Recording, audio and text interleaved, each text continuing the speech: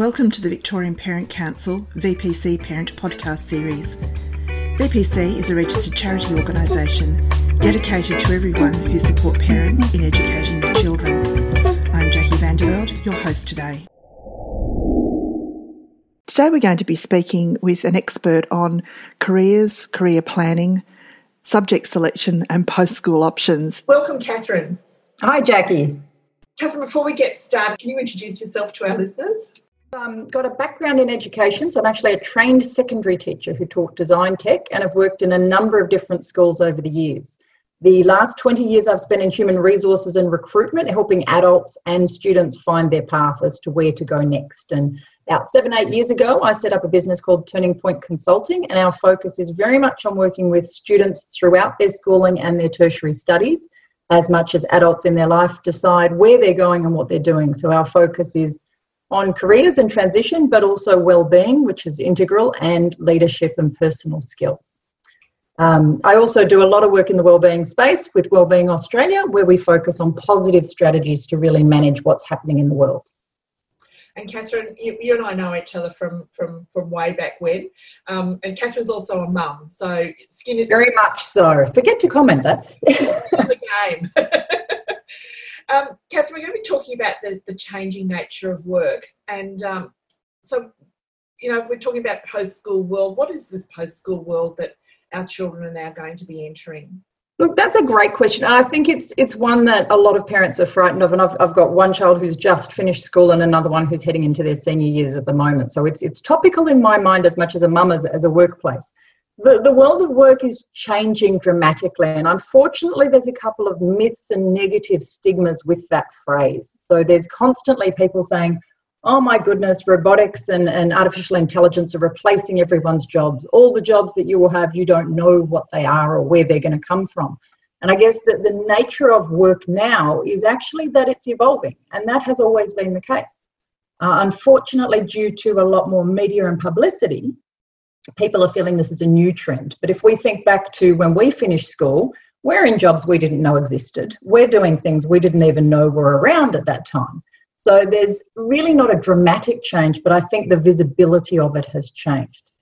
I think a couple of things we need to think about very differently as parents and as people seeking work, no matter what our age is that the structure of work has changed. So we can't work in silos anymore. We can't work independent of other people. We must be able to deal with other people no matter what our role is. We also need to accept that looking for that permanent, full-time, fixed role that I'm going to be in for the next 25 years probably doesn't exist. And I think that's a good thing, because we should be living that learning dream in our own lives to keep us, excited and activated.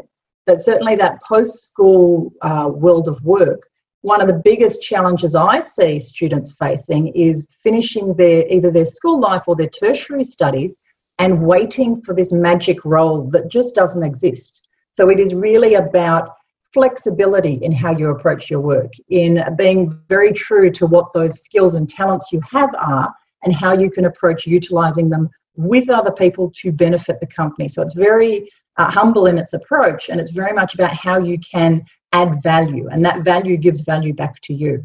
But that may be running, 2 or 3 casual jobs when I first start, or 2 part-time jobs. A lot of industries have moved away from full-time, and this is a lot of companies I'm working with, and certain sectors are actually running jobs as consultant jobs, not permanent. So psychology, for example, physiotherapy, a lot of the trades, these are all roles that you are reliant on running your own business and working with one or more businesses to keep yourself employed and engaged. So that really does present some interesting challenges now. So when we're talking about post-school options, what should we be looking for? It's a lot more flexibility from the sound of it. So yeah. Not necessarily seeing that being taught in schools or cultivated within schools. So we've really got to look for those types of skills to be developed elsewhere. Is that? Yeah, absolutely. It's not relying on school. The people that I'm seeing challenged from leaving school or finishing their studies after school that are struggling to get work have neglected to do anything else. So I've got people who are brilliant academically and have got the A's and have aced everything that they needed to ace from an academic point of view, But when they're sitting in front of me or someone else as an employer, we want to know how they approach things, how they have solved problems. When, push comes to shove and someone's abusing them, which does happen in the workplace, as I'm sure you would appreciate, how are they going to respond? So the challenges we're seeing is you can go forward and get those top marks, and you can get into the top uni, and you can get the top course as you perceive it to be, but that doesn't guarantee you employment, because we need to know you as a whole person. So the people that we're seeing succeed are having conversations about that back in school. And that doesn't mean we all have to work. It's a common trend now that less kids are working during school, which has pros and cons. There's certainly a lot more kids getting involved in voluntary work. And I think valuing voluntary work is probably the most important thing, because some schools organise it, but the students do not value it. And so they're not understanding what they're learning through the experience. So helping your child to be aware of that, conscious of what they are doing around home and in the community to be able to help, but seeing that there's a number of different spheres they need to develop. That's that sense of self and what their interests and likes and dislikes are. It's their approach to other people and how they interact with other people, and when they are confronted, how they respond and develop that skill instead of having a reactive nature, but also how they apply themselves in those fundamental skills. So a lot of students will say to me, well, I'm not bothering to get a job at, Coles or post office or something simple like that because nobody cares. That's not going to link to what I want to do in my job. Well, actually, I do care, because it shows me you're turning up when you're being asked to turn up. It shows me that you're taking on whatever responsibilities we're asking you to do, and you are involved with what you are needing to do, not wanting to do. So they're the skills we're looking for, that how do we integrate into the workplace. So I think that in terms of planning for life beyond school, it's very much understanding that it's not going to be a straight line, and all the skills that I develop and enhance in myself will be those that are benefits to me above everything else. So that really, I suppose, places parents in an interesting position, really, doesn't it? Because, they can really be helping their young person or now young adult, navigating this new landscape. So have you got tips for parents? Absolutely. And isn't it a tricky one? Because as parents, all our children are so different. I've got 3 daughters, and they are such completely different people. So we've got to be on our toes as to what we're doing and how we're doing it all the time. But I think there's a couple of common themes that we can do as parents that really change how we can support our children as they are becoming adults. Because really, when they are leaving school, that's what they are. They're needing to work out who they are enough to be confident in their choices and to be clear that they have the capacity and the resilience to go forward. And I guess a couple of those things are having conversations with them. And that means we're not trying to solve the problems, because I don't know about you, but my children quite often want me to fix and solve the problems. And I don't know what the right answer is for them, because I'm not them. So really engaging in conversations rather than solutions is massive to me. And the other part of that is not just coming up with the answer, but them realising these critical thinking and these problem-solving skills they have, so that when they are faced with it in the workplace, they know how to deal with it.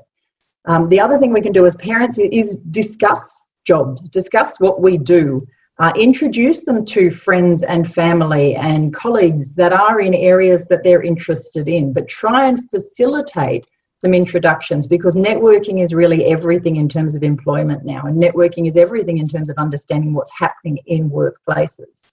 So just starting some of those soft conversations and giving your child an opportunity to actually build those skills and see how they work, so that they can demonstrate those life skills that they're needing to build.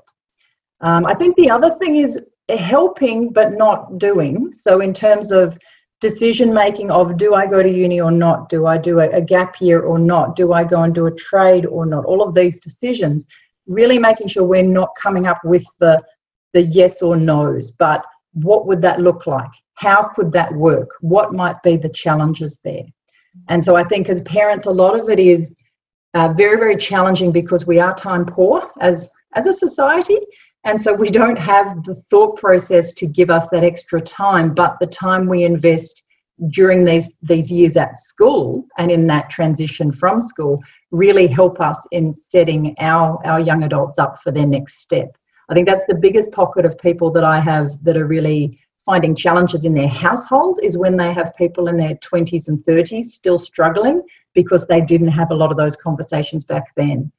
So I think that's something that we can really be conscious of, is starting to understand what we need to build and giving a little bit of short-term pain to help us in the long term of building those skills in our children now. Our young adults.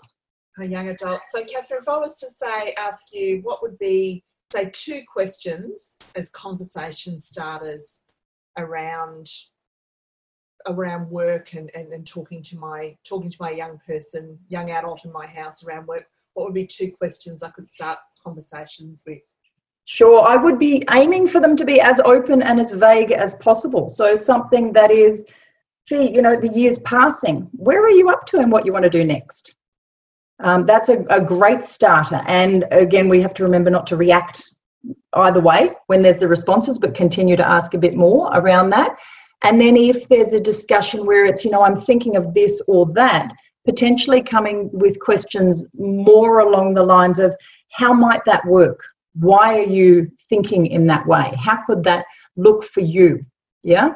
But really investing in the why factor in those conversations. And getting them to start doing the thinking and the solving and the planning.